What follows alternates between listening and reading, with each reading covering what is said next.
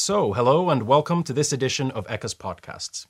Today we're talking with Mr. Bjorn Hansen, our Executive Director, about poly and perfluoroalkyl substances, also known as PFAS. They're manufactured chemicals, widely used since the 1940s to produce many different consumer products. Tests show, however, that they cause serious health effects such as cancer and liver damage. The good news is that the European Union is taking action to reduce their use. But where exactly are they used? What are the concerns? And what is the EU doing about them? Let's find out. Welcome, Bjorn. So, if we start, can you briefly explain what PFAS are? I won't draw out the chemical formula. The important thing is that these substances have fluorine in it. They're generally seen as being toxic, and they're very, very persistent. They have been found in many samples of blood in humans and in the environment. The substance is found to have some specific property that is really desirable. In case of these chemistries, and the first ones of them, they have anti-stick properties. And this was seen and is seen as a very desirable property. And that's why they went out and were used to start out with in smaller productions, for example, for Teflon pans, but then started being used much more broadly in coats, for example, to ensure that the water goes off the coat, on ties, in order for the ties not to stain if you spill your coffee on them, all the way to carpets and many other goods. So you mentioned a lot of these uses, and you also mentioned that they can actually be found in people's blood, basically. We have them inside. Do you think you have it in your blood? I'm very certain that I have it in my blood. I'm way into my 50s. I've spent my childhood exactly in the years when these chemicals started being used. I've traveled the world in industrial countries, so I'm sure I've been exposed. And if you get exposed to these chemicals, you accumulate them in your body. So we've covered a little bit about what PFAS are. What exactly is the issue? I mean, they accumulate, you mentioned that already, but what other kind of health effects are there? The chemicals themselves have three properties that are particularly of concern. One is they're very, very persistent in the environment. This means that once they are emitted into the environment, they stay around for a very long time. That's why some people call them forever chemicals. Second thing is, once they're in the body, they tend to accumulate. That means that they tend to stay in the body for a very long time. And then they have a number of toxic effects, which go from reproductive effects over cancer to liver toxicity. How many PFAS are there? Scientists in laboratories have created over 4,000 of these chemicals. But this doesn't mean that these 4,000 chemicals are in use. Actually, in Europe, we anticipate or expect that there's around 2,000 which are in use, which is still many chemicals. And the large amount of those 2,000 which are in use in Europe are in use in very small volumes. This doesn't mean that it's not a problem, but it does mean that they are used in volumes so low that the regulations we have are not very strong in their actual use. And very few of them are used in more than 1 ton a year. That means that these very few of them, they come under the regulation of REACH. This are strong European regulation. And for those chemicals, we know a lot more. And actually, quite a number of those substances which were used over 1 ton in Europe, we have banned or restricted. What about this idea of a cocktail effect? So it's fine that I get exposed from my anti-stick cookware, but what if I get exposed from that, my raincoat, plus a multitude of other products I might be using? Is there some kind of data behind to show that might cause a bigger concern than just looking at individual uses? Absolutely. What we expect, and that's exactly why we want to look at all the chemicals together, is that they have similar behavior in the environment, but also similar behavior in the body. And that means that whether it's one PFAS chemical or another, they will basically be adding up to the toxicity in the body. That's one of the things we're worried about, and that's exactly why we want to look at all the chemicals in one go to avoid that we're always running after the innovation in moving from substituting one chemical to the other and addressing all the chemicals which are on the market or even could come on the market in one go. Following up on this accumulation in the body and illnesses that they cause, is there any data available in the number of illnesses that PFAS cause in Europe? In terms of actual people getting sick from PFAS, we don't in the agency at the moment have such data. There might be some out there, but we've looked and haven't found any yet. But what is clear is that from the animal data on some of the chemicals that we have, there definitely is a concern that all of them may very well be having an impact on the European citizen. And that's why we need and will be taking action. What about the environmental effects? So forever chemicals, they persist. Can you compare them to, for example, plastics and microplastics? How do they affect wildlife? We talk a lot about, human health, but what about accumulation in food chains and into wildlife? There are many similarities, but there are also differences. Compared to microplastics, one of the differences is we actually know that these chemicals cause harm. We have the data that they cause harm in animal studies, and therefore we expect there to be problems for human health, but also for environment. Where there are similarities is their persistence. Microplastics is a problem because once it's out in the environment, it stays around for centuries. And that's exactly also the problem with these chemicals. And once they're out there, they stay around, and you cannot clean up these chemicals. You can't, it's not like a contaminated site where you can take off the first 2 meters of soil and burn it, and then you've cleaned it up. No, they're everywhere. And you cannot pick up the microplastics, like you cannot pick up a PFAS chemical and just collect them. They're everywhere, in the bodies of people, in animals, and spread out in the environment. So you cannot clean up. So since they are everywhere, and there's a high likelihood that I have PFAS in my blood as well, is there anything aside from avoiding to use products with PFAS substances that I can do to reduce my levels? Indeed, that's one thing that you can do, is that you can avoid products, buying products and having them in your household that have PFAS in them. And there are a number of European laws that enables you actually to make those choices. One of them is eco-label. Another one is, for example, in cosmetics, there is a law which says that all the ingredients in a cosmetic must be on the product, so you should be able to see it. But it's not so that this is comprehensive for all products yet. So one way of doing it is to inform, and there are quite some organizations which try to collect information, make it available to the citizen where these chemicals are used. We're collecting this information in order to prevent that these chemicals, if they're causing harm, will simply not be used anymore. Right. Okay.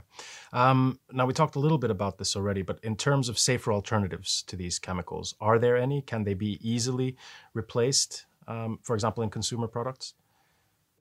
At the moment, we're collecting information to be able to answer that question correctly. As part of our normal work is to look at alternatives. So today I can't say for certain that there are specific uses where there are safer alternatives or not.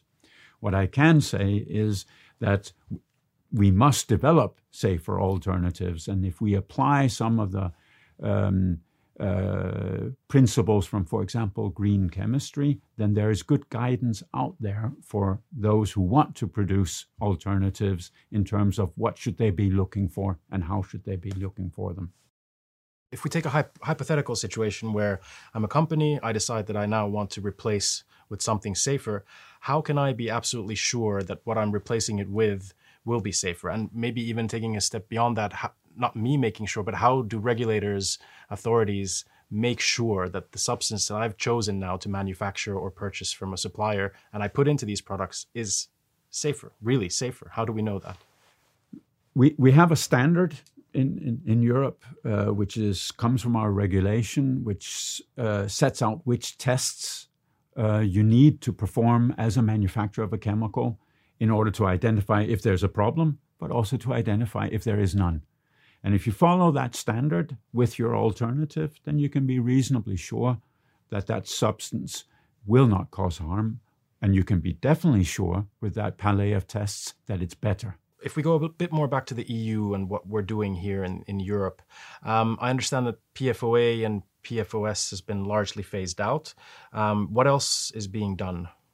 We have already taken action on a number of these chemicals, in particular on PFAS and PFOA. These are two of the most used compounds in consumer uses. They have been heavily restricted in Europe already. We are doing something on these chemicals. Other chemicals, in particular, we're looking at the application of these chemicals in firefighting foams, which evidently ends up in the environment, and textiles. From the experience of looking at the uses of the two chemicals we have severely restricted, we see that these chemistries have a problem in them, the PFAS, all in all. With the work that we're doing on textiles and on firefighting foams, we're seeing that there are more of those chemicals being used than the ones we've restricted. So we've decided to work on the whole group of all the PFAS chemistries, up to the theoretically counted chemicals of over 4,000, and look at them as a group and look at all the uses. We at ICCA will be working with a number of member states who will be doing a lot of the work in order to analyze, group them, and figure out where can we allow these chemicals still to be used and where do we really need to ban them. If we go a little bit forward then to the numbers of PFAS, you mentioned that there's over 4,000. The OECD Global Database mentions there's 4,700. Whether that's exact or not, I'm not sure. But you said that there's around 2,300 on the European market, or 2,000 on the European market. Do we have an exact number of that? Is there any way of actually knowing? There we do. In terms of the OECD database, 4,700, yes, there is an exact number. And this is because one can actually count the types of molecules that have been synthesized in laboratories. And there is a very neat way of figuring this out. Then for the European market, if you manufacture a PFAS chemical and you consider it dangerous, which a large part of these chemicals are expected to be, then no matter what volume, you must notify it to the European Chemicals Agency. We get a notification on the fact that this is on the European market, even if it's 10 grams. So we do know it's around these 2,300 notifications we have gotten of these chemicals. And we also know that there are very few of them above a ton that are actually being manufactured or imported as such into Europe. So we have a good view of how many there are, in which volumes they are. Where we don't have a good view is what are really the toxic effects. What about their persistence? What about their accumulation?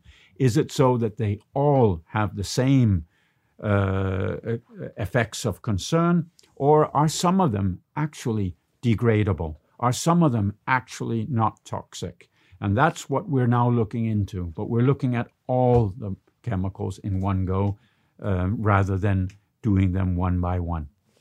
This whole idea of grouping them together hopefully brings speed to the process as well, so to the regulatory process. The more you do in bulk, the faster the results are. Yeah. I mean, from an ECHA perspective, grouping them and doing the assessment is one thing, but what about then the decision making after that? So say ECHA proposes that these substances need to be either removed completely or restricted.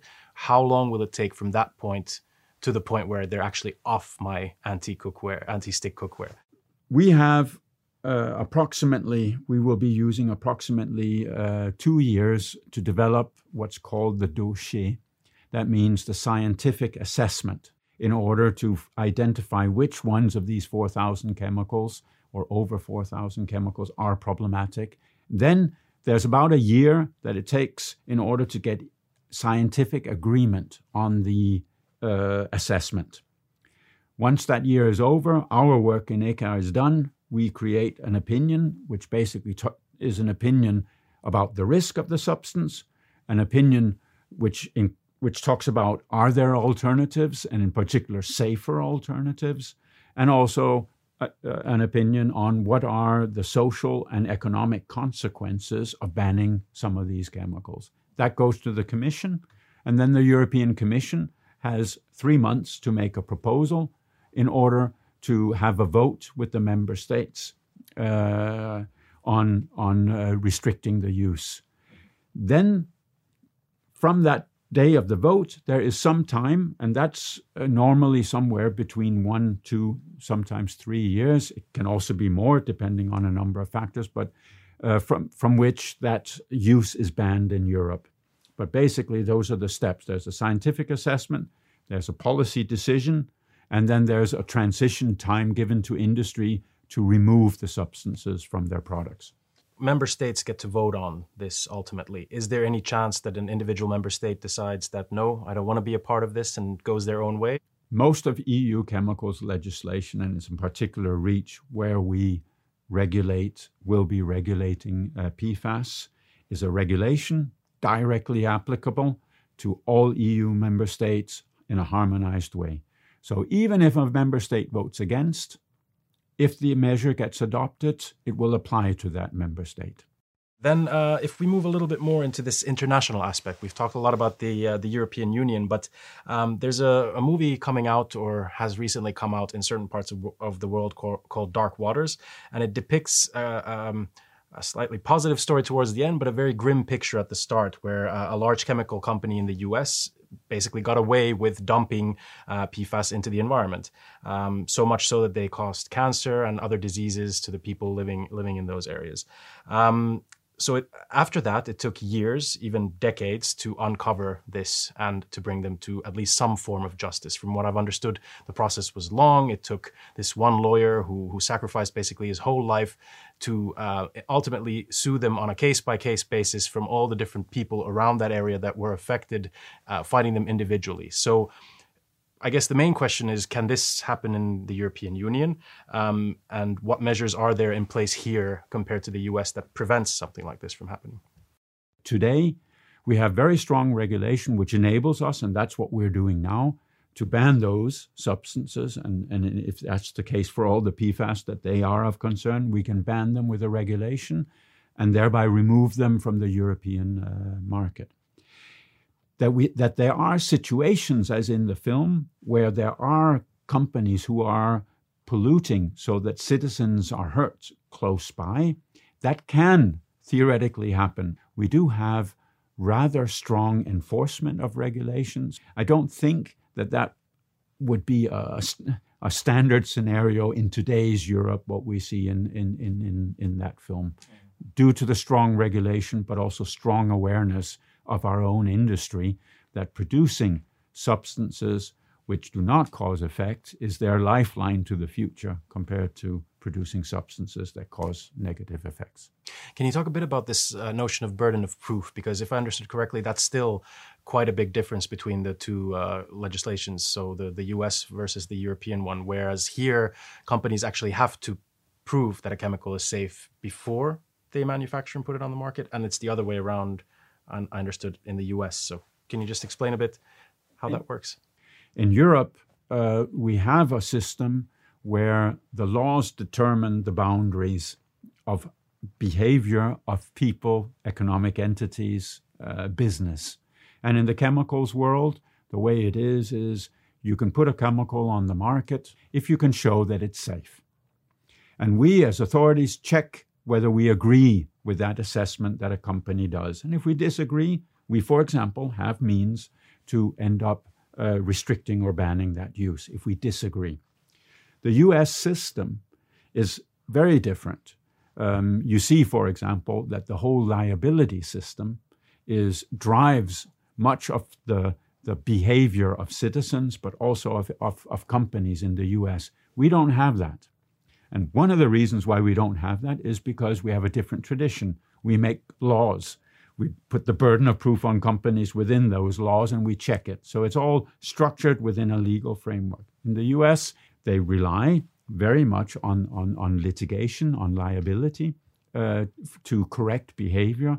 Unfortunately, it's always after the fact, because somebody has to get hurt first before the liability is kicked in. But of course, the threat of liability itself also generates the behavior that one is looking for. We can create much more predictability for industry with our system, and I do think a much more comprehensive system of safety.